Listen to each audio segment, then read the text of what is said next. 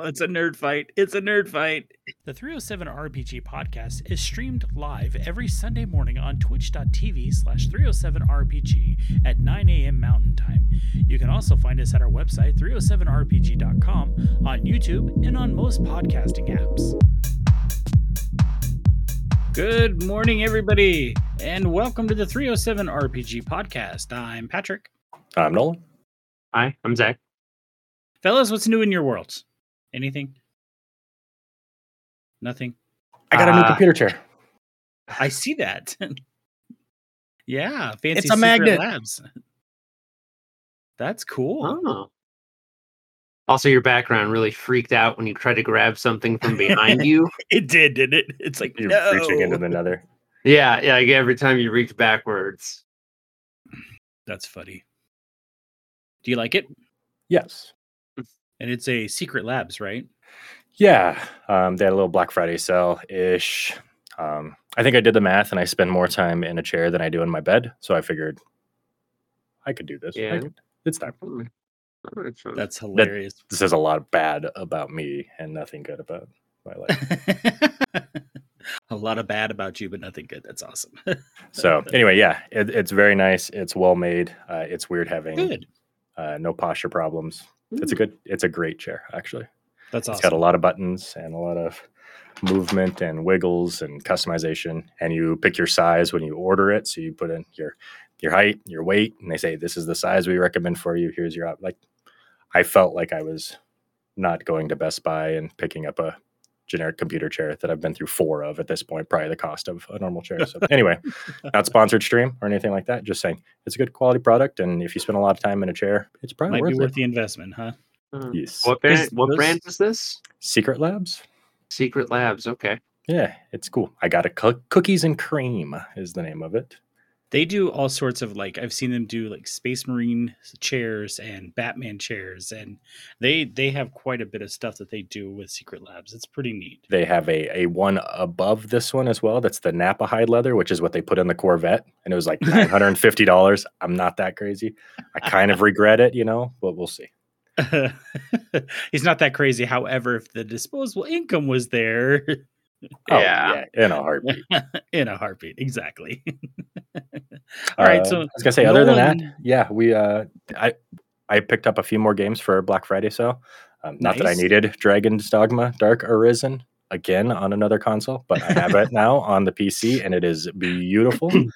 So yeah, I think I got 7 games for $80 by the time it was all done. Wow. That's So not I'm bad. now up over 6,000 hours of RPGs to play on Steam if I ever get unhooked from MMOs. You're just never going to play them. You realize this, right? You're They'll- just throwing they'll come a money day. at. They'll come in. They were on sale. It's okay. But is it? I mean, it's like me and my RPG books. There'll come a day, and you'll be like, I got it on the real cheap. I now have several hundred hours of the Witcher trilogy for $9.99. It was worth it. Fair enough. What about you, Zach? Not a lot. I spent the week reading. I made it all the way through Gideon the Ninth by Tamsin Muir. I'm about 3/4 of the way through the sequel, Harrow the Ninth. They're really, really, really good. Harrow the Ninth is up for a Hugo Award for Best Novel this year. So Oh, nice. yeah. So that's kind of what I spend my week doing. A lot of reading, a lot of cool stuff to say. I highly recommend them if someone is looking for a book to read, but this is kind of it. Well, I spent my week wrapped up in rehearsals for A Christmas Carol, the radio broadcast, which will be, we got 2 weeks left, and then I will be taking an extended break from theater for a little while. And then I've also been working on my final capstone project for my master's degree. So Oh, nice. yeah, I've drugged this one out. I have 3 months left of this term, and I didn't do anything for the first 3 months of it. Okay. Yeah, and it's stupid because I'm like, I know what I'm going to write about. I know what I'm going to do. I'm working through an annotated bibliography, and you have to have two articles from each of the classes that you've taken, which comes out to about 20 articles. And you're talking, these are scholarly reviewed articles, peer-reviewed articles, so they're easily 15 to 20 pages a piece. Yeah. And when there's 20 of them, that's a whole lot of very, very technical reading. Yeah, you got a book to read. Yeah, exactly. And I think I'm about halfway through that part of it. And like ideally, so this master's couples with my other one. So instead of having to take like 15 classes, I only had to do 6 because most of them were done with my MBA Mhm. program.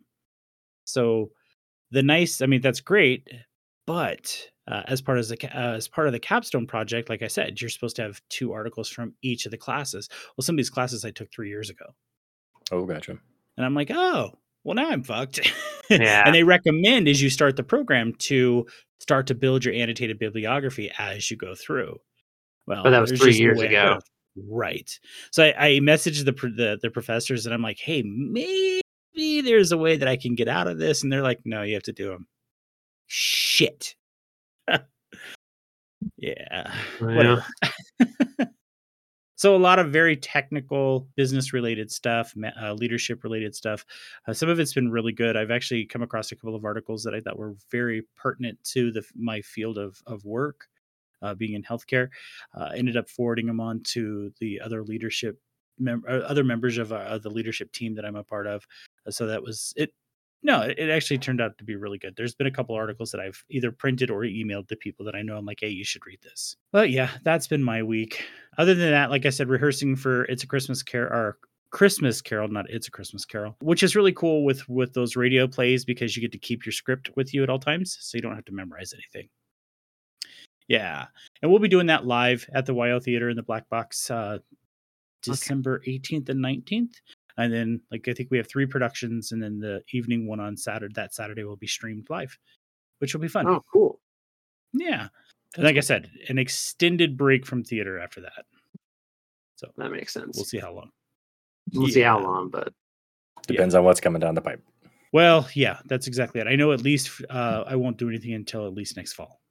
So need a break. Got other things I have to work on.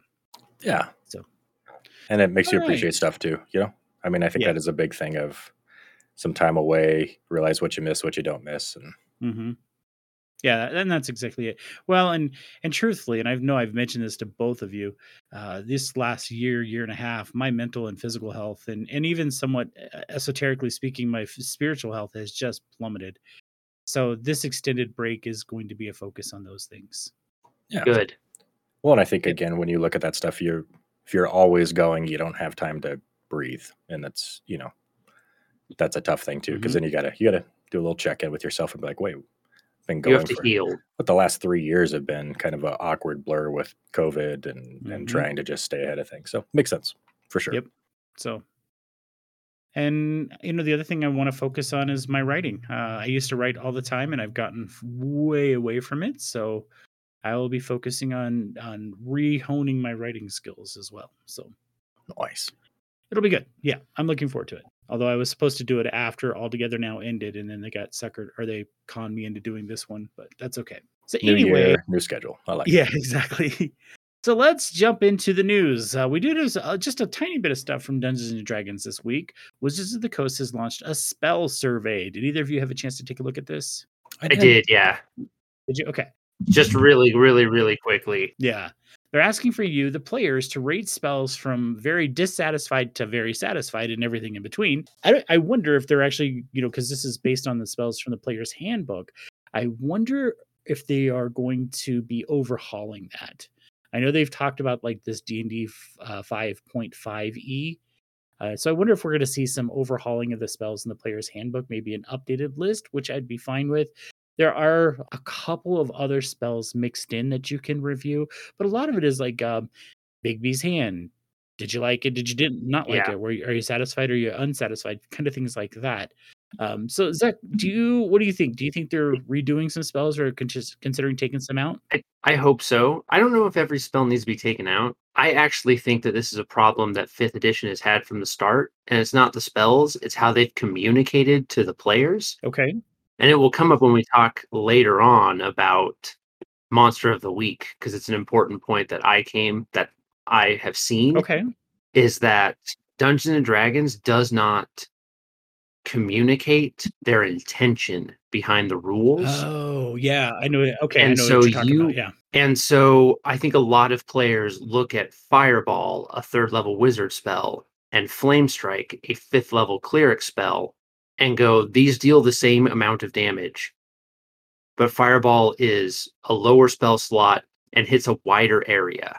Mm-hmm. And so the players go, why are these different? And the difference is because clerics aren't supposed to have Fireball. That's the only intent. Right. That's it. Well, and I think And- when you go back and look into it, they're like, well, Fireball's iconic, so we wanted to Yeah. have a little more oomph. And it's like, okay, but I shouldn't have had to do a deep dive and find the back end lore to understand why. Exactly. Like Mordenkainen's Sword is one of the worst spells in the game, easily.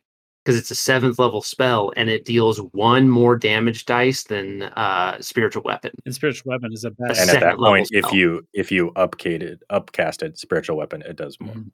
Yeah, I think it's like 4 more dice than Mordenkainen's Sword. And so I think that's one issue, is that a lot of the spells, the Wizards team just didn't like look you in the eye and go, look, sorry guys, but bards don't get good spells. They have class features that they have to use instead. Right. The balance is overall between the two. Yeah. And so I think that there's a lot of things that in this, I think this has to be for 5.5. I think so too. They have to be changing some spells, because some spells just need to be changed. Mordenkainen's Sword needs to either be taken out or changed so it actually is a good pick. Fair. It's one thing to pick a spell because it looks cool. Mhm. It's one thing when a spell is so obviously bad that no one wants to take it. Yeah. No, that's fair. And I think there's some things that just need to be like cleared up. I know it's a Xanathar spell, but I know some people think that Tensor's Transformation is like really bad. And I don't agree, but I do think that some of the wording and some of the things it includes are a little messed up. Because one thing is that Tensors gives the caster proficiency in all armor, like heavy armor, but you can't cast spells while you're wearing armor you're not proficient in. Well, so what do you like? It's like, well, I'm a wizard. Okay, I'm going to put on this heavy armor. I'm going to cast Tensor's Transformation. We're going to go in there and it's like, but you couldn't move to a spot and you can't cast in heavy armor. So you can't cast Tensors to get the proficiency. And you can cast it before, but it lasts 10 minutes and it takes 10 minutes to put on heavy armor. Yeah. And so it's like weird little interactions like that where the rest of the spell is just fine and it works just fine. They need to clean up a little stuff like that. And I think they need to express their intent. They're like, wizards get stronger spells than clerics. But I think one thing that I think is important to keep in mind, this is the company that has a 260-page document for their card game. So Yeah. Wizards has a history of needing to go back and explain things. Because like Magic the Gathering, and I'm not even kidding, the PDF for Magic the Gathering is 260 pages for the comprehensive rules. Yeah. So yeah, Nolan, what are your thoughts on this? You know, I think it is one of those, if you went through a survey and you looked at characters, I mean, they have access to D&D Beyond where they can look at like races made, and they go and you look and like 0.03% of the population makes an orc. Is that because it's lore breaking, or is it just bad in comparison to, 48% of the population plays half elves because they have extra stats, they have extra skills, they have extra, so then you look at it like clearly these aren't balanced. And so they come in with the custom lineage to try to fix that sort of thing. Play what you want. We don't care. This is how it goes. You look at things like, I bet you could look at across a board of cantrips of when you have entire builds dedicated to getting Eldritch Blast and becoming a better than an archer. And then you look at Acid Splash that attacks, a deck save. And these things are all or nothing type situations where it's like, okay, I would rather dip 2 levels and pick up Warlock and have magical arrows than spit in somebody's face, and most of the time it doesn't work. Things that attack, there's nothing more unepic than a cleric reaching out and calling down Sacred Flame and having your god miss. Yeah. Oh, he stepped slightly to the left. You know what I mean? Like that kind of stuff is so like, then it makes you not want to do that. When I build a lot of characters, I look at for spells, like first level spells just kind of meh out, right? So I look at my blade singer and I'm like, I have absorb element and I have shield. And that's basically all I'm going to cast for the rest of my existence off my first level. I have 4 shields a day is how I look at it now. And it's really kind of sad where you really have to, again, like the evoker, warp everything around casting magic missile and doing things like that, which good, bad, and different. But I think it is one of those things of I want the next level of spells to be good and I want to cast them, but also having the old ones just be null and void now, just turn into utility is kind of sad. And the balance thing, right? I think looking at mathematically speaking, numbers wise, which is a horrible way to play D&D, once I get animate objects on my wizard, if I want to damage, all I ever do is upcast that. I never cast another high level spell because it's just not worth it. Now, if you say, well, wizard shouldn't be doing damage, yes, I agree. There's other things that I can be doing, but from just a sheer simple thing, hey, I got 7th level spells. Cool, I'm going to upcast animate object. Hey, I got 8th level spells. Hey, I'm going to upcast animate object because mathematically it is the most efficient thing for me to do at this point, which I think is going to be fun for a character. But at the same time, it's like, I don't know, like 7th level spells, like I should be like moving mountains, Yes. right, at this point, and I can do some things. And yes, there are spells that you can go into and again, start making ice clones of yourself and have them do all the, you know what I mean? There's some weird warping things that you're just like, that is so far in the other direction of game breaking that I don't think I want to have infinite number of clones doing its thing down there.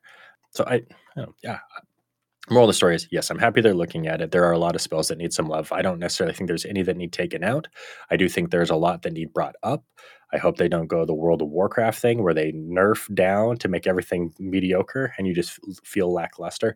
I hope they bring some stuff up. I hope they, I don't know. It would be fun to see them kind of give even some of the low level stuff, kind of the cantrip style oomph.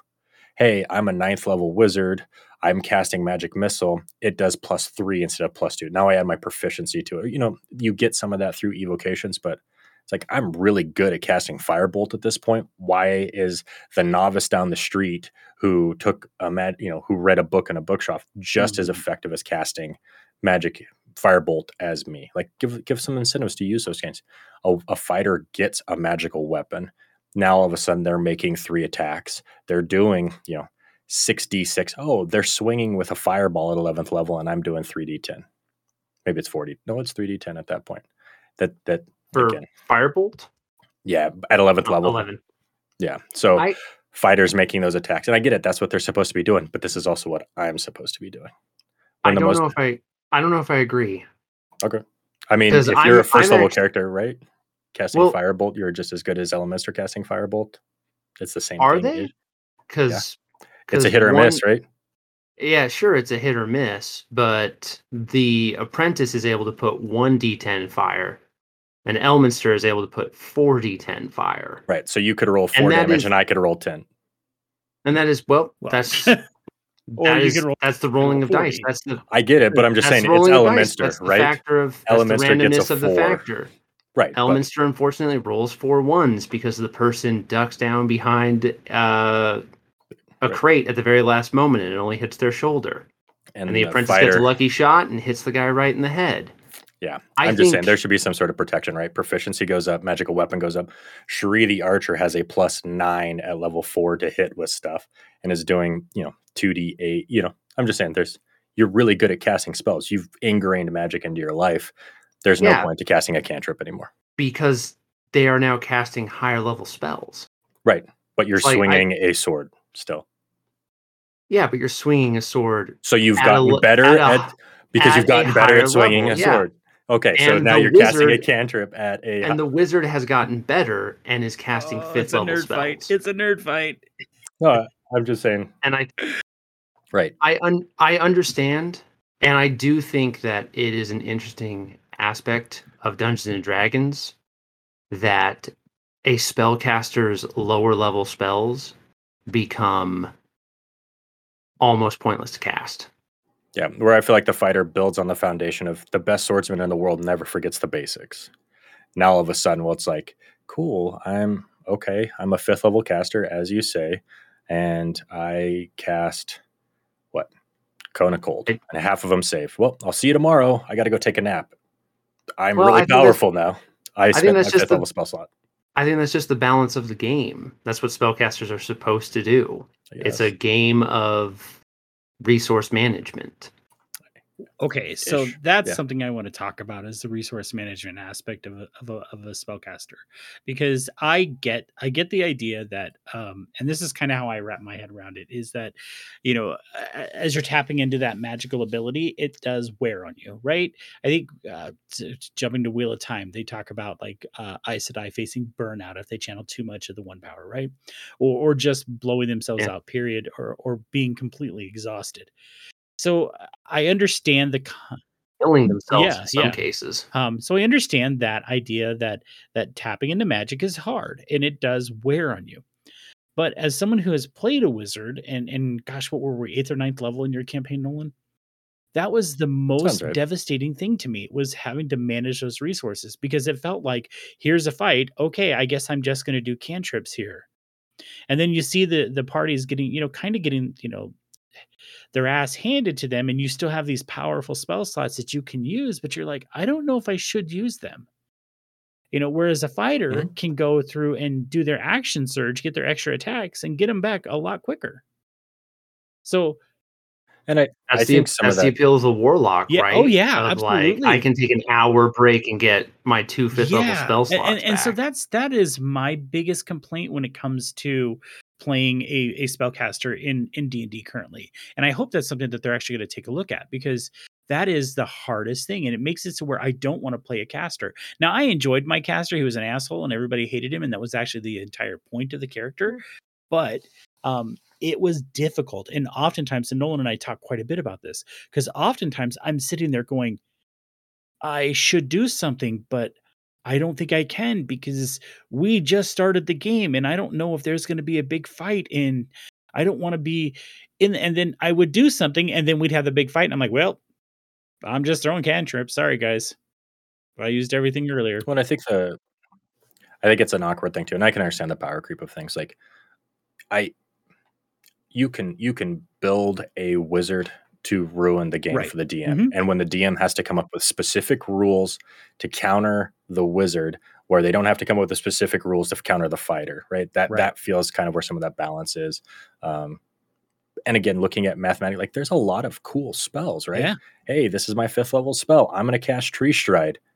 I'm not going to help in combat today, but we are going to get the fuck out of here. That's cool. Like, but you feel like an idiot for taking it. Like, you know what I mean? Like, there's nothing like, well, what'd you pray for today? Well, I created food and water in the desert, and then we got into a fight. You didn't die, but that's not really impacting you as much as those people shooting you with arrows now. Like, there is those things of, I don't know. I think there's cool. I also will say that I am curious to see, as I've played spellcasters, if I've picked them up and been a high level, I don't know what the hell I'm doing, and I don't have a feel for the group. So I'm looking forward to playing one in a little bit slower burn of a campaign, just to get that feel of those moments that are needed, those moments where I can take off and be lackluster. Because it really is, I feel like you need the party as much as anything. When you have those limited resources, let the people do their thing. Let the people do their thing, and then when that moment is, you don't know when you're in the day. But I think as time goes on, the more you play, it's like, all right, they're all going to rush and in charge. I've got the highest initiative. I'm going to drop a fireball. I'm going to do 8d6 to everything out there, and I'll let you guys clean up. Like, yeah, they're all half dead because of me. You're welcome. Run on, minions. Run on. You find those gaps. But I don't know. It's interesting. I just feel like there are those times where you're just like, I don't know. And then you go, oh, that's it for the day. We're taking a long rest. And you're like, I didn't cast anything because I had fear of doing the wrong thing. Right. I don't know. I think that's the appeal of it, though. I think that's the important bit of it. I also will say that I understand that people complain about, like, I understand that people will look at spellcasters and they will look at the marshals and they will like see a power discrepancy that doesn't exist when you play the game. Because they're not, like, they aren't in competition. Right. Like a barbarian and a wizard don't do the same thing. Yep. And so I think people will also look at spells and they'll be like, well, look at all these things that they can do. They can cast modify memory, and they can do all, X, Y, and Z. They can do all this nonsense. They can eventually cast Wish and, change the very fabric of reality. Right. And then I think people will like look at the fighter and they're going to be like, well, what's the fighter doing? They're going to swing 3 times instead of 1, 4 times instead of 2. But Yeah, when you play the game, those things never end up mattering. Rarely ever. Because at the end of the day, this is a game that's kind of still based on wargaming, and eventually you're going to get into a fight. Sure. And at 11th level, the wizard has to cast Disintegrate every other turn to keep up with Right. the fighter. Exactly. They only have 1 6th level spell. They're not going to do it. And so I think a lot of these spells, ironically enough, a lot of them might actually need to be more powerful Could be. than how they Well, currently just give them are. a better frequency to cast the spells. And again, I go back to the whole having to manage your resources. I just don't, and that's my biggest complaint when it comes to playing a caster, is I just don't have the ability to do what I need to do when I need to do it. I'm tired of sitting there waiting and saying, okay, well, like I said, I have to hold not hold my action, but hold on to my resources just in case. Whereas everybody else is like, the barbarian's raging, the fighter's attacking a gazillion times, the monk is blowing their key, and I'm sitting there going, firebolt. Well, I think that makes it, when I look at those spells too, like hold person is devastating if it works. If it doesn't, it's the worst feeling on the planet, right? And so those are kind of things. So when I look at those characters, it's like, okay, I'm going to cast this spell. It lasts a minute or an hour. Otherwise, I'm probably not going to do it because I want to have it be active. Those are the kind of things I'm looking at for my character of like, oh, okay, I'm going to get 10 rounds out of this. It's not going to be a one and done type situation. And there will be things like that. I mean, you're not going to not take fireball. It will come up at some point, but it's nice having, okay, I cast mirror image and it lasts until it's out. I at least feel like I got value out of it. If it saved me from 3 hits, that's great. Shadow Blade lasts a minute. I'm going to do some work as long as I can, but I'm building my character around maintaining concentration as well. So you do want to get some of those more. I'm very picky about my spells. I want them to last, and save or sucks are actually kind of suck. So I don't know what the fix is. I do wish that like Elemenster's fire burned a little bit hotter, right? Like his fire was more potent. If there was some sort of, then he should be an evoker. protection. Well, again, also, you know what? I'm just going to say it. I'm going to say what everyone is actually thinking. We should just use 4th edition spellcasting. That's the fix. It's having counter spells, have a few daily spells, have at will spells. That's the fix. They already fixed it and people didn't like it. Yeah.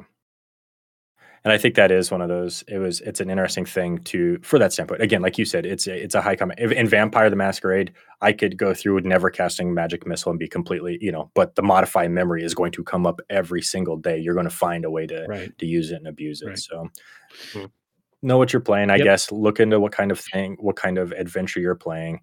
And again, if you are the Evoker Wizard and you're going up against the Battle Master Fighter, you are going to feel inadequate unless your DM is giving you an opportunity to fight scores of mobs, right? So if you are a DM and you have an Invoker doing that, give them an opportunity to rain down fire and destruction. Be like, I killed 30 guys. That's more than you've killed the entire campaign because I did my thing.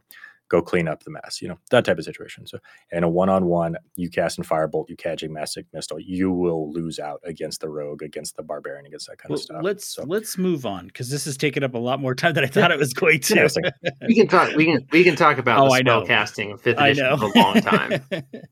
So there is a free first level adventure for Strixhaven, a curriculum of magic, or a curriculum for chaos, available on D&D Beyond. In this adventure, and I don't know, I'll just read this. The players work at the Fire Jolt Cafe and must run things since their manager has called in sick. Okay, guys. Nolan, we'll start with you on this one. It's really, really setting the tone for this book, isn't it? Well, again, I think it's going after the audience, right? If you think about, again, it's going to be compared to Harry Potter the entire time. So if you think about what kind of shenanigans could happen in Diagon Alley, right, at a coffee shop with imps, you know what I mean? Like you could have a very, very fun, awkward day from hell job of like so and so came in, they ordered a coffee, their whatever imp familiar got loot. You know what I mean? Like you, and then it's like one of those things. It's a really great episode of Clerks. Like I'm not even supposed to be here today. Right. Like you know what I mean? Like you could have a lot of fun with it. They are going very much after their crowd. Good for them. Like they're not canning. Like this is what it is. So I'm curious about it. It also brings up the thing of Starbucks is worldwide. Is Fire Jolt Cafe in every city, right? Like you know what I mean? Like is there organizations that run through every city now in the world? Because I think I would have that. Like, well, you know what?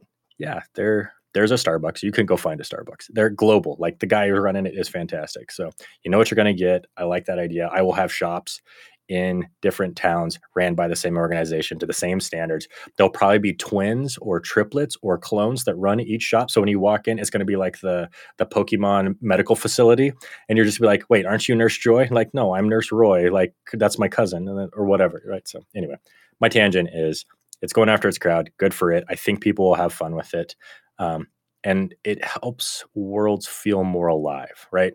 You could look at this and be like, I'm not going to run this, but the next time my adventurers are in a city, they're going to walk into a coffee shop and it's going to be something absolutely going insane and be like, I don't think we're ever going back in there. The worst service ever. Like, yeah, so makes your world feel more alive. There's my rant. I think it's really, if you can go read this on D&D Beyond if anyone would like to. I think it really sets the tone for what they're going for. And I really do kind of dig the idea of like working for a whole day and doing a really good job, and they're like, guess what? We're gonna split the tip jar and we all get one gold. Like, I really, really dig that. I think one of the craziest feelings on that a human being can have is moving to a new town and having to make a new life. Mm-hmm. Of being like, this is where I live now. I live in Lawrence, Kansas. I've done that a lot.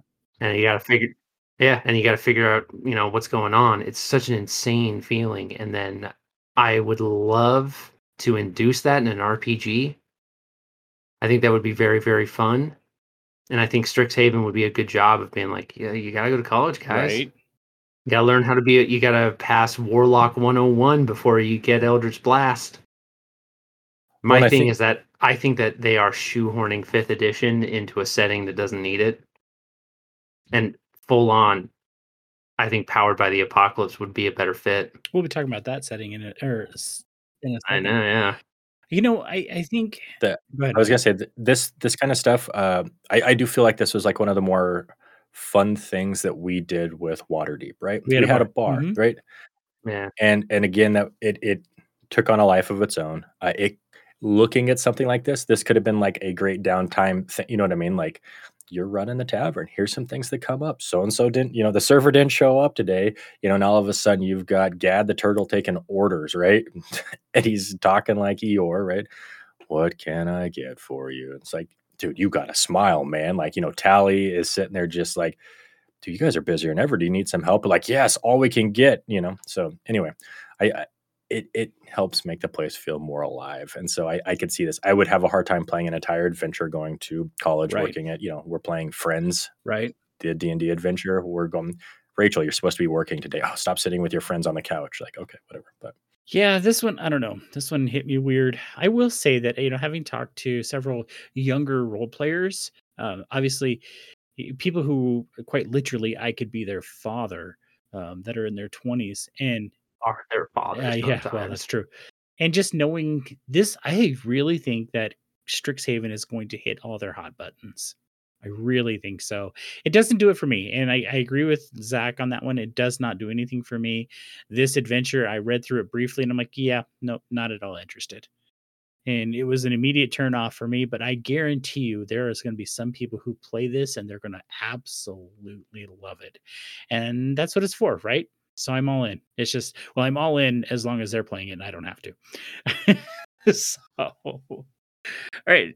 what's that? I think it's Yeah, lighthearted. It's right. fun. They kind of did that with the Wayfarers, is right. Whatever the last Carnival adventure Mhm. was. So I'm again getting some more people into it. Sure, Different absolutely. group. And I'll be curious to see, as they're coming out with this survey, what they come out with spells as well, to see if we were starting to see a shift towards air quotes power creep as everybody hates, or maybe just what the future is. We've seen that with long rest. We've seen things with like use per proficiency, using some of those things per rest. So maybe this is kind of there. We threw it out there. People hated the book, but they loved the spells. We're bringing it back, type situation. So Okay, well, that is all I saw for D&D. So let's bounce over to Onyx Path real quick. There's still 11 days left to back Trinity Continuum Anima.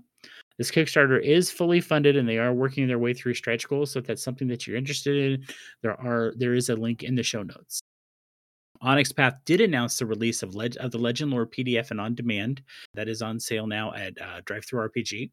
We've spoken quite a bit about Legend Lore, so if that's something you're interested in, there's a link in the show notes to some of our past episodes, so you can check that out. Trinity Assassins pre-order is also available on DriveThruRPG, link in the show notes. So if you want to play a hired killer in your Trinity games, this could be the book you're looking for. I did see in the Monday meeting notes that this January, Onyx Path will be turning 10 years old. I guess I don't know, never clicked that they're 10 years old.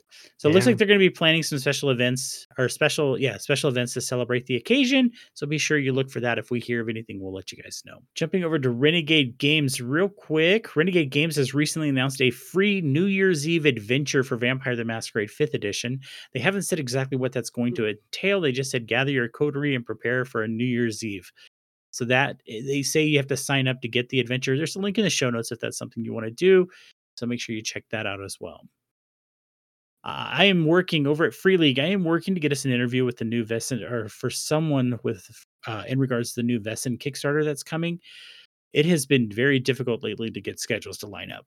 I was back and forth with one of them last night and just could not. He had some restrictions. We have restrictions, and yeah, it was interesting. So we'll see what happens there. Zach, I wanted to ask you, you mentioned something about the Runes of Cimarron this week. What news did you get regarding that game? Yeah, I think everyone might be like all hands on deck, at least the crew, because they have finalized the 3 main books. The Game Master's Guide, Bestiary, and Player's Handbook are done. I know that there's still like maybe some formatting things that are going to happen because now they have to take a PDF and put it onto a book, and that changes some things. But they're done. That's great. So I have the finalized 3 books. So given global supply chains right now, who knows? But it does seem like in the next 2 months that I'll probably be getting these books. You talk about global supply chains. I was reading that the ports in Long Beach and LA, which is where we see a large portion of the global shipping come into, they have, of course, the administration has talked about adding all sorts of tax and stuff like that for these ships that are sitting out there. But I guess they have said that they are significantly working through those cargo ships that are sitting out there. Like there was a 33% decrease in the amount of ships out there just this week. So lots of stuff is being brought in and unloaded and shipped out. So I think we're going to start seeing things start hitting the shelves again very soon. I noticed that we were at our local Walmart last night doing some grocery shopping, and I was just amazed at how much stuff they didn't have. Just like empty spots in the coolers and on the shelves and things like that. So I was very surprised. It's amazing what a $100 a day tax for sitting gets you for motivating unloading some stuff. Huh? Exactly. Weird. Yeah, exactly. Right. Other things, I did see that either do your job or we will fine you until we can do it. That's exactly it. The One Ring PDF is now officially available on DriveThruRPG. So much like Symbaroum, I did get the final PDF for the One Ring. This is another game that we've taken a look at. You can find that on our website. You can still pre-order all the stuff that was unlocked during the Kickstarter campaign at the Free League website. I didn't see the Runes of Symbaroum at the Free League website. I don't know if that's just under Symbaroum in general. I'll have to go back and double check that. But that means the One Ring is ready for printing. And that is something that they did talk about, kind of the same thing. It's as it gets done. They did say that with the One Ring, I did see that they said, okay, let me back up. It has been printed. It is being sent to their distributors. They said that the main book has been delivered at their, I want to say it was their Indianapolis warehouse for shipping in the U.S. Apparently their shipping in the U.S. is going a lot better than it is the rest of the world. So they do expect, obviously now we're dealing with holidays, they do expect for that book to start shipping very soon. I would imagine it's going to be after the first of the year before I see it, though. Which still, I have a fairly large package coming on that one, so I'm looking forward to it. I too have a fairly large package. Thanks, Patrick. Speaking of large packages, Nolan, anything new at Ptolus? No, I did not. I got the last stuff. I did get the character cards. I got my DM screen as well that came with that last round. I know that they are working on I think there's another adventure that they're working on as well. So I've got it all stacked up, still in cardboard, waiting for the day to do it and all that fun stuff. A few years from now, I guess. Whatever. Did you end up backing Planebreaker? I did not. I know that it's one of those things of I want to play Ptolus. I also think Planebreaker would be a great way to just absolutely kick the campaign up if it gets that far. Like, I feel like that's kind of one of those things of all of a sudden you're doing your thing, you feel like it's over, and a comet comes past the sky, and it just brings a whole new set of rules. And now we're in the end game, right? So I think if we go through Ptolus and we like the world and stuff like that, I definitely will look into bringing in more of that kind of stuff. But I feel like, again, we're 4 games deep on the 2 playlist. So cool. Yeah, I mean, it's definitely getting there. That's for sure. So, all right. So let's jump to our topic for this week, which is going to be. I did have one thing. Sorry. I got hit with a advertisement, as Kickstarters will do.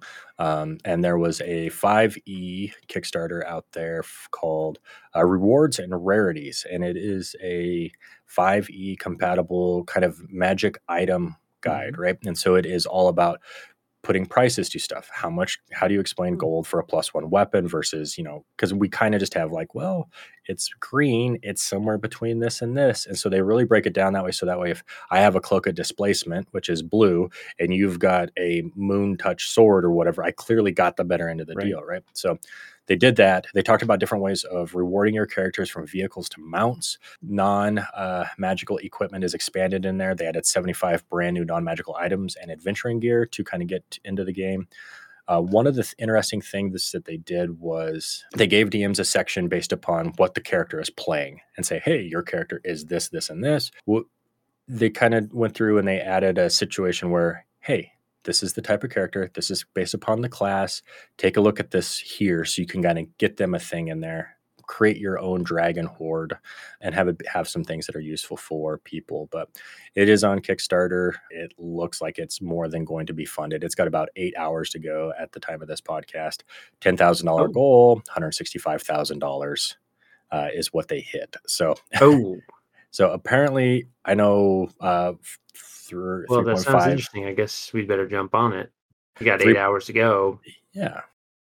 So they did a nice job with it. I know with 3.5 and 4th edition, some of my favorite books extra that I got were the Tomes of Magical Items, and just the creativity that went into some of that stuff.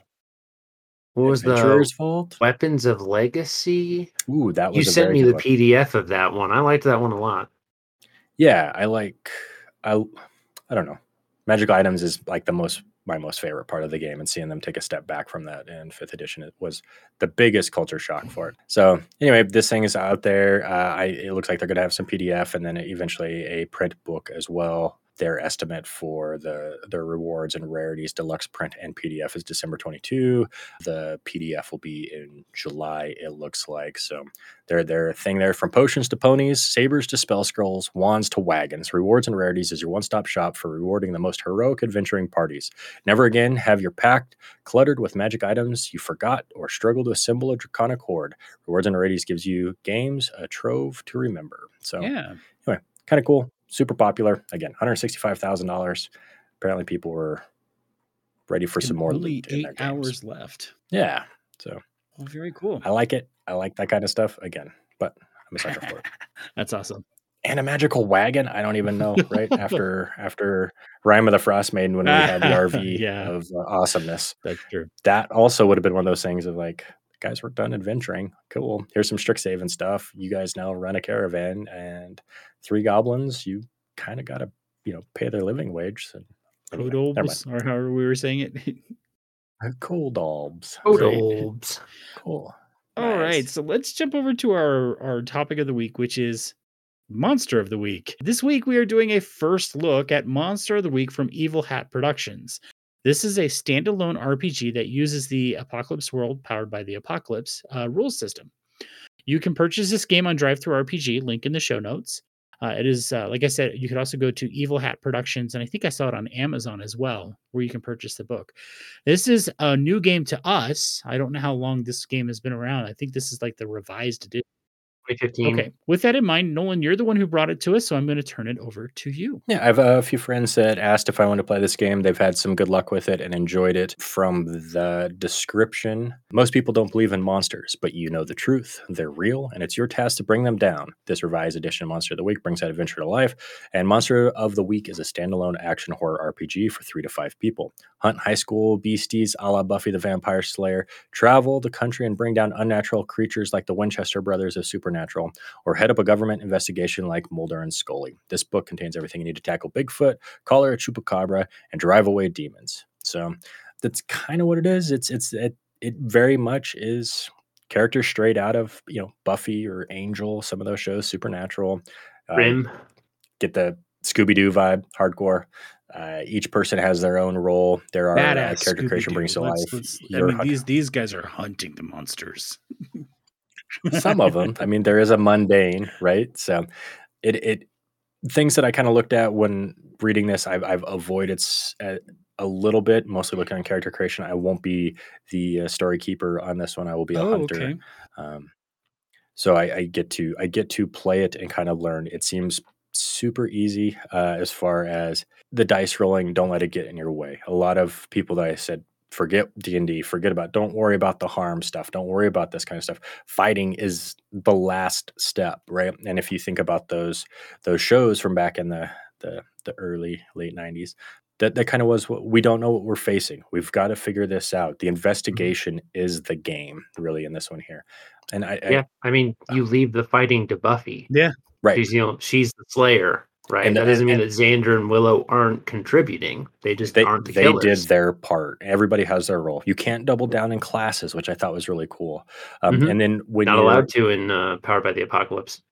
When you build your character, you go through as part of your creation of how you know the other person, right? And I think that's really cool. So if I'm playing the Chosen and Zach's playing the person designed to help me fulfill my destiny, like all of a sudden I got what was the Apocalypse movie? Not Priest. Same guy from Priest. They're at the gas station. She's giving birth to the next coming. The angels have given up on heaven. I think that is Priest, isn't it? Same guy who also does. Okay. He's also Vision. Yeah. Paul Betancourt? Isn't that his name? Yeah. Yeah. No, Paul Betancourt. I know what you're talking about, because I think he ends up being like an angel or something. Yeah, he's Michael. What is it? Yeah. It's called Legion. So God has given up on humanity and has turned the faithless to attack this place. And Michael shows up and says, I still have hope in humanity. And this kid being born is going to be the chosen one. And so he's the protector of the chosen one. So that's actually a role that you can play in this one here. Your job is the divine protector of Buffy, right? This is your whole thing, is to make sure she succeeds. And so anyway, if it has a trope, it has a character, and I love that. And they're having fun with it. So you decide what kind of game you want to play. Do you want to be Scooby-Doo? Do you want to be Supernatural? Do you want to be Buffy that protects this, this university is on sacred ground. It's a hot spot for Supernatural. This is what we do. The mundane is there to just be helpful and like go to the library. You have an expert there who has studied this for generation and is trained the last, chosen one. You have the mystic who can put down the wards of the monster, but you don't know what you're fighting. And so the idea is this is what we're doing. This is investigation. So people will call you and be like, listen, I heard you guys do this kind of thing. My house is haunted. And you can be like, well, I'm going to make an investigation check. What's it haunted by? And they're just like, I called you. I don't know. Figure it out.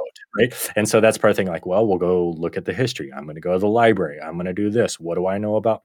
And so it also gave me some vibes of The Witcher, right? The Witcher just doesn't go in and blind fight anything. He knows it's this. Okay, I've done some homework. I think I'm fighting this spirit. I know they're weak to silver, this and this.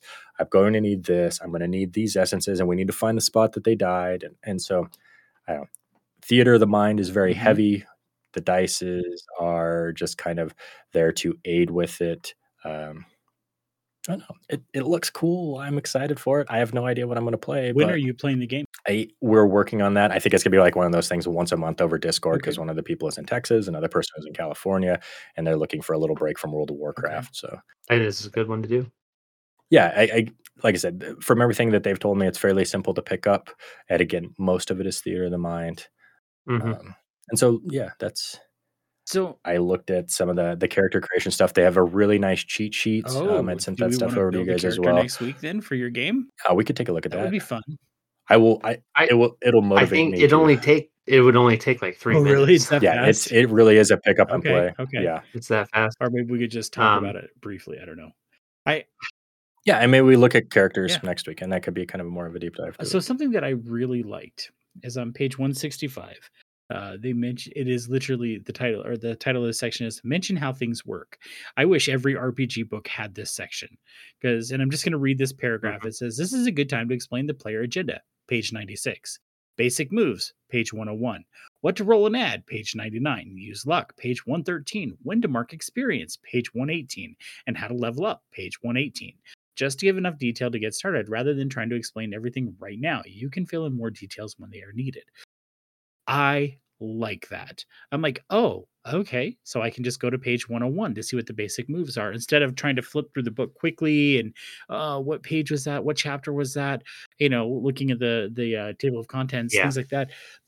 I was like, holy shit, that right there was like, I wish every RPG book had this. Well, and I think they have most of the moves, so they came out with a cheat sheet, and it is like, here's a hunter's cheat sheet. This is your agenda. Act like a hero in this story because you are. Make your own destiny, find the damn monster and stop them. Play your hunter like they're a real person. And then it gives you a list of basic moves. And literally everything you can do is on 2 pages, right? What do you want to do? Kick some ass, act under pressure, help out, investigate a mystery, manipulate somebody, protect someone, read a bad situation, use magic, bad magic, harm, recovery, luck, and that's it. Those are your abilities, and it tells you right there. So it really doesn't get bogged down in the dice. Right. It gets what do you, this And is what I want to do, Well, and right? This there is was how I'm going another to do. section Okay, that I well, read. They talked about, oh gosh, what is it? Something like uh, keep it to make it a conversation or keep it to what they're doing.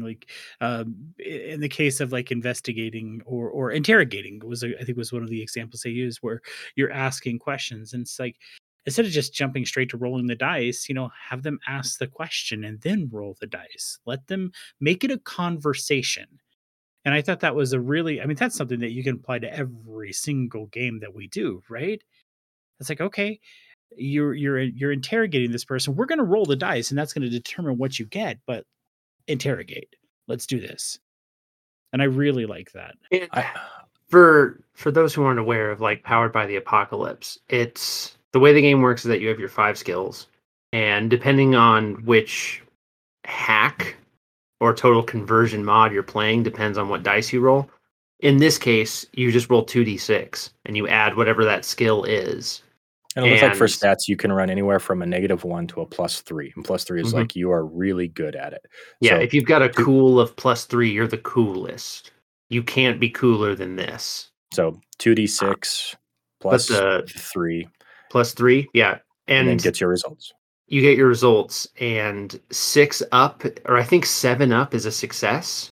Mhm. But the way that Powered by the Apocalypse works is that the keeper in this case, or the dungeon master, the game master, called the keeper for this game, doesn't get to do anything until the players have rolled and either fail or partially succeed. And if you roll a 10 up, then it's a perfect success, and the keeper doesn't get to do anything back. So like And on this one has of been the kind of like a way that keeps the game moving, is that it's player first in all things. And later on, it says that the keeper has a soft move and a hard move. Hard move can damage the players. It can do stuff. It can set them back. It can harm them, but it has to follow a soft move. Right? The giant weasel has to run at you, and you have to see it. That's its soft move. Okay, you're not going to do anything. Now it's time. Now it's the hard move. Now it's going to bite you, and it's going to do some harm. and I think I was gonna say they make a big deal out of harm too. Like it's not 5e where it's like, you got hey, 4 hits. yeah, and then you're out. You're in the hospital for a time period. Like, like you may not die. You may die, right? Or you're out of the action for a while. You're just a human. You're a mundane, you're whatever, you're recovering. And that's going to happen sometimes, but you've got one life and be super careful with it. Yeah. So And I think so you've got your stats and you've got what the keeper can do. And you interact with the game by using your moves. Like move is like kick some ass. That's how you deal some harm. I think the brilliance of the Powered by the Apocalypse is that there's no time frame on your moves. So you are in a bad situation, right? Or you know that someone isn't, and someone's about to get hurt, and you want to use the protect somebody move. Well, you roll your dice. It's a 10. It's a perfect success. You push them out of the way of the monster. You yourself get out of the way of the monster, and everything's fine. Now it's the next person's go. And the keeper doesn't even get to do anything because it was a perfect success. So on the little cheat sheet that they give you, it says protect someone. You prevent harm to another person. Roll plus tough. On a 7+, you protect them. Okay, you'll suffer some or all the harm they're going to get. On a 10+, choose an extra. You suffer little harm, -1. All impending danger is now focused on you. You inflict harm on the enemy. You hold the enemy back. On a 12+, both you and the character you are protecting unharmed and out of danger. If you're protecting a bystander, they also become your ally. So I like that it has this. Patrick, you've done that a few times too in our games. Right. Of okay, Yep. you're going to get something here, everything, and then so it's kind of one of those things of like, well, I'm going to ask again. No, I'm giving you something. Like, here's the thing about these moves, like that instance of like, oh, the monster is here. Stop that. Partial success. You roll, but that's still what could be action. And you see the red dot on their chest just in time. You push them out of the way, but you get shot in the shoulder. It's the same move. And you don't need to worry about extended tests. You don't have to worry about setting up scenes or rolling initiative. It's just you make your move. And then once it's done, you deal with the fallout. And so this leads to like a scale of play that changes depending on the situation, but it doesn't change what you do. And the number of stories that you can tell is like drastically increased. Right? Like Batman trying to find the Joker is an investigation check. Him also trying to find just a single clue in a room is just make an investigation. It feels like these kind of games can go as fast as you need them to without getting bogged down. Well, and I was just reading a couple other things about it, and they said one of the things that really makes this game stand out is the fact that there is very little for the keeper to prepare. Like most of the characters are mundane, as Nolan said, and there is no stats. They have some like most of the NPCs, they just have some descriptors. For the most part, the only thing you have to worry about is the monsters, and well, they're done for you. And on Amazon, I actually just went and bought the book because on Amazon it's $19 for the book, and which is dirt cheap when it comes to an RPG. Now, granted, there was more I could have added to that into purchases. This looks like this would be one of those where, hey guys, we're in between D&D sessions. We just want to get together and play a quick game. Let's do this and have a little fun. And it's just, going to be bang, bang, shoot 'em up, combat, or we're going to unmask. And it's funny, Nolan, in the reviews or in the questions, they specifically said, yes, this is very Scooby-Doo-like. And it lends itself to that. Well, and I think even for the Monster of the Week arc preparation sheet for the DM is one page. Here's the concept. Here's the hook. What time of day is it? Here's some custom moves or whatever. This is the threats that they're going to run into. This is their armor. This is their harm capacity. And it's one sheet. I've got it. This is what you're fighting. Let's see how we get there. And that's what you're in. I've seen many things. I believe it was Nerdarchy did a thing of saying, this is the best game that you're not playing to make your D&D better. You won't look at monsters the same. You won't look at investigation the same. And that kind of seems to be the trend that I've seen with this. Like this is a phenomenal game to play that most people don't know about, or not necessarily keeping to themselves, but it just hasn't mainstream press, or maybe we just live in our Wyoming where we don't hear about it. But no, I think Powered by the Apocalypse games are known in like this for those people who are in the know, and I don't think they are outside. Could be. And I would say, like, until recently, within the last couple of years, we didn't have a game store like Puzzles. So, and I think, in No, we fact, I was didn't. just down at Puzzles and just looking over the stuff that Halen has down there. He's got quite a bit of stuff that I otherwise would not have found. Unless, being in Sheridan, we don't get to go to a game store. And even when we are in Billings, the Billings store doesn't carry a huge selection of role playing games. It's definitely better than nothing, but we don't get the huge selection. And which is why I often said I would love to spend a weekend and go to Denver or Fort Collins and just go to every single game store I can. Well, and it's also hard for us to fly out to go to Mhm. conventions where these type of games are going. And I will be totally honest, my entire reason for saying that yes to this is because I wanted to learn the system because that's what Avatar is being played in. Oh, is Avatar empowered by the Yeah. apocalypse? I guess I didn't realize that. I just paid the money and said Yep. send it. Yep. Yeah, it's going to be powered by the Nice. apocalypse. There's also Dungeon World, which I know is a very, very popular system, though I know that there was some drama with one of the creators of the Mhm. system, which is kind of followed after it.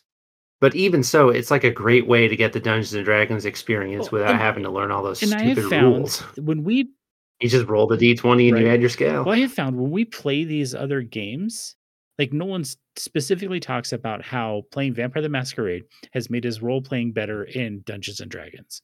And I can say, from when we started to where we are now, having mixed in Vampire the Masquerade, I have seen a dramatic change, and especially the two of you in your role playing. Instead of just rolling the dice, now there's actually more conversations, right? So I think when you play games like this, even if it is a simpler system, it still helps you to be a better role player in general.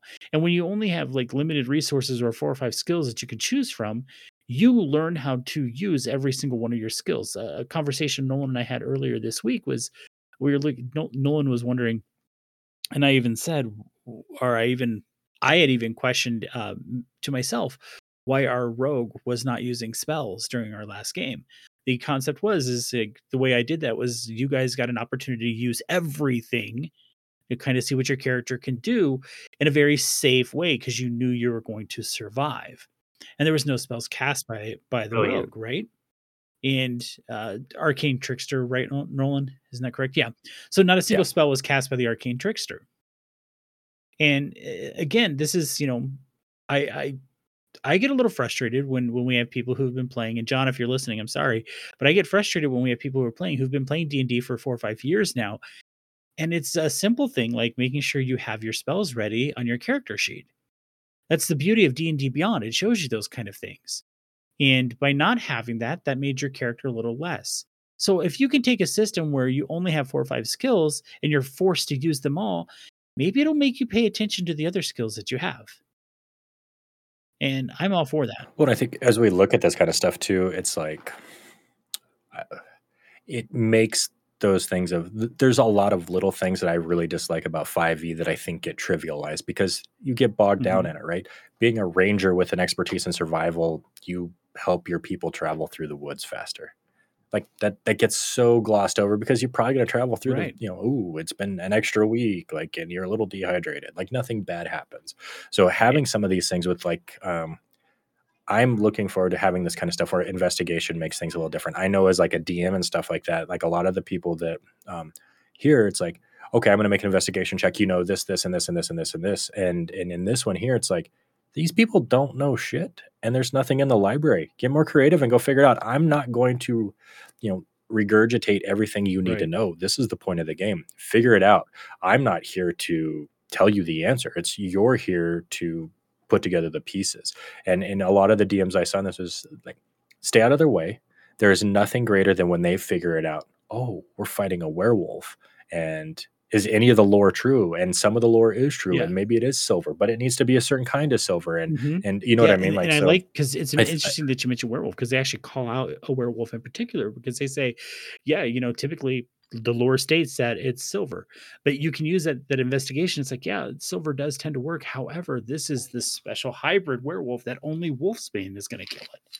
and you have to, and Right. the This keeper is can something tell them different. that through their whole thing. And that's the other thing that, Yeah, roll a 12. You get as well, much and they even information as talk you can about, get. like, be honest with your players. Don't just let them, like, they talk about going into a situation where they're going to get ambushed, right? Where the keeper should tell them, yeah, you've done this enough. You know, this looks like you could be ambushed here. And because the players, and I think that's a failing on my part as a DM when I look at how we play D&D, and I think I've done a better job of it, but being able to tell you guys, you know what, you've done this enough. You know, this doesn't look right. This looks like it could be a setup. And they talk about it doing that in Yeah. this game. Being upfront with being honest with your players and not necessarily holding things back.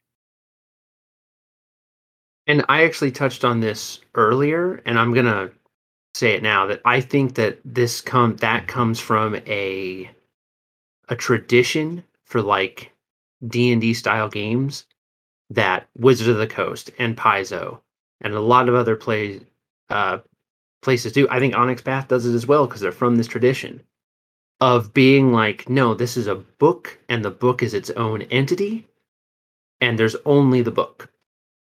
There's only like nothing else Mhm. happens. Like they only refer to what is inside the book. So they don't talk to you. Right. One of the very first things that they do in Monster of the Week is there's a forward, and after that, it just straight up has some Right. advice, and it says, "Hey, you know what you should do? You should write down a bunch of names randomly out of a Yeah, phone I book, saw that. or I use a specific book to do it. Also, if you want to make a map, just go to Mhm. Google Maps. If you want to make character names, just Google fantasy character names." Wizards of the Coast would never, ever, ever put in their book, just Google Right. Maps it. They would never do that. They would never reference to the outside of the book. And what this leads to is that Monster of the Week is so much more personal and so much easier to run because of it. Well, and I will just gonna jump here real quick and say that Onyx Path does do that, especially like with their Chicago by Night book. Some of the locations that they put in there are Yeah. very real locations, and they even say, take a minute to grab a map and show your players this is actually where Yeah. you're at, and they mention Google Maps. So at least with their modern day stuff, Onyx Path will do that. But you're right. You're absolutely Yeah. right. When I read that about grab the phone book, here's a list of NPC names for you. I was like, Yeah. that's freaking brilliant.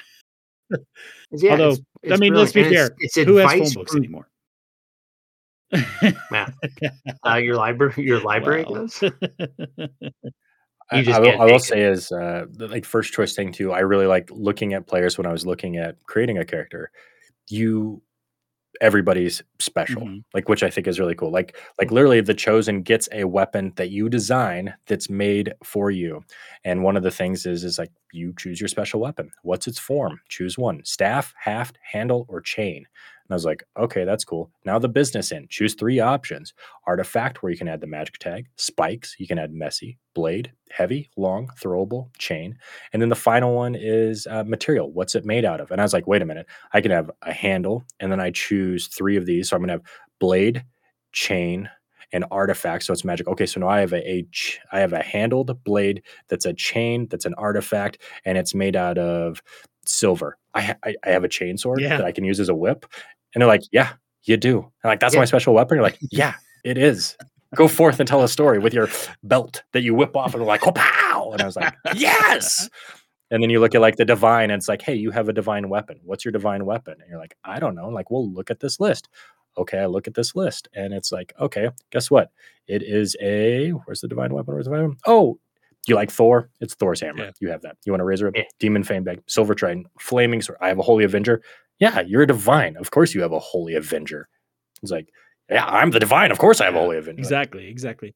Well, guys, we are way over time here, and so I just want to do some closing thoughts here. Nolan, this is the game that you brought to the table, so let's start with you. What are your thoughts on this game, and would you recommend it? I don't know. I will be playing it. I get to play it.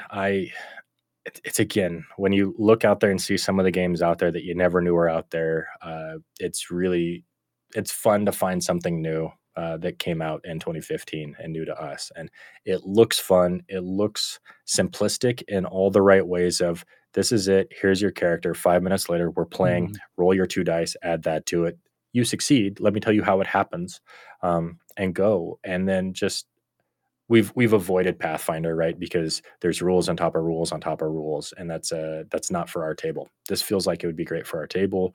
I instantly was turned off by the idea of Buffy the Vampire Slayer because it just drove me crazy. And then I looked at it and I'm like, that would be so much fun to play in. Like, it doesn't have to be that way. I liked X-Files. Right. Let's do this, So again, the tropes are there. Play the tropes, have fun with it, make it your own. But it looks like a lot of fun. And again, a lot of the people that have talked about it, played it and stuff, it says it's one of the best games that you're not playing. Zach? So I agree with everything.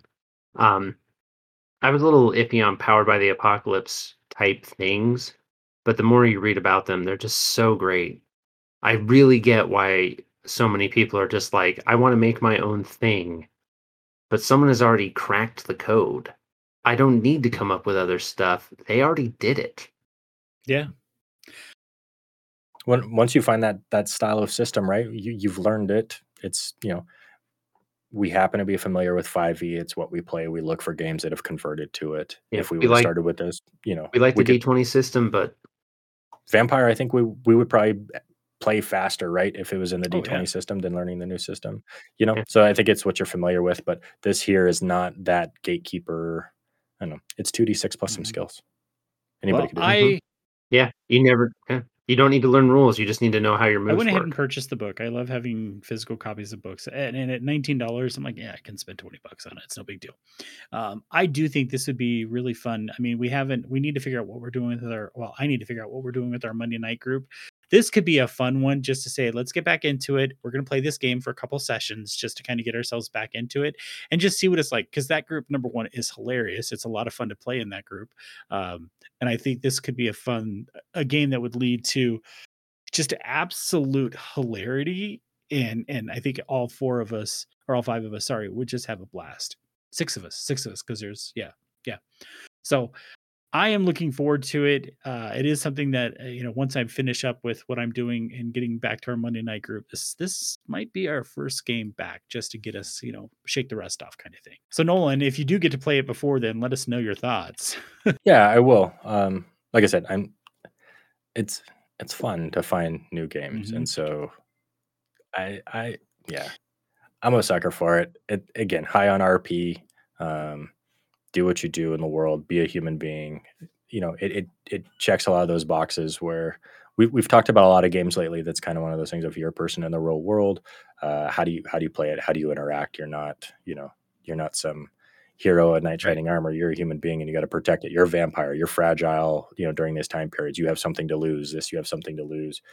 And if you can bring more humanity into it, I'm looking forward to, again, playing my D&D wizard, because now I've got some things from this year. Like, I kind of want to, play with some of the investigation stuff, and I want them to be, some of these roles and tropes of a mentor and those kind of things. So bring other games in, make the game you're playing now better.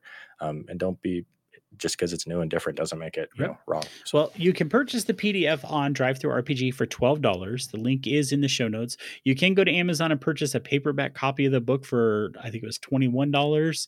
It is available on Amazon Prime, so I am hoping to have it by Wednesday or Thursday.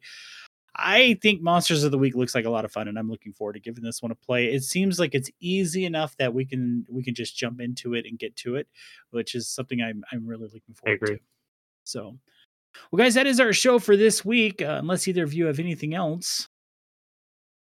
Okay, well, that is the show for this week. We will continue to work on trying to get an interview set up for the new Kickstarter for Vesson. Hopefully that comes to fruition. I'm really excited about that book. Other than that, that is... I guess I keep saying that's our show for this week. I need to stop. Thanks for listening, everybody. We'll see you next time. Bye. Bye.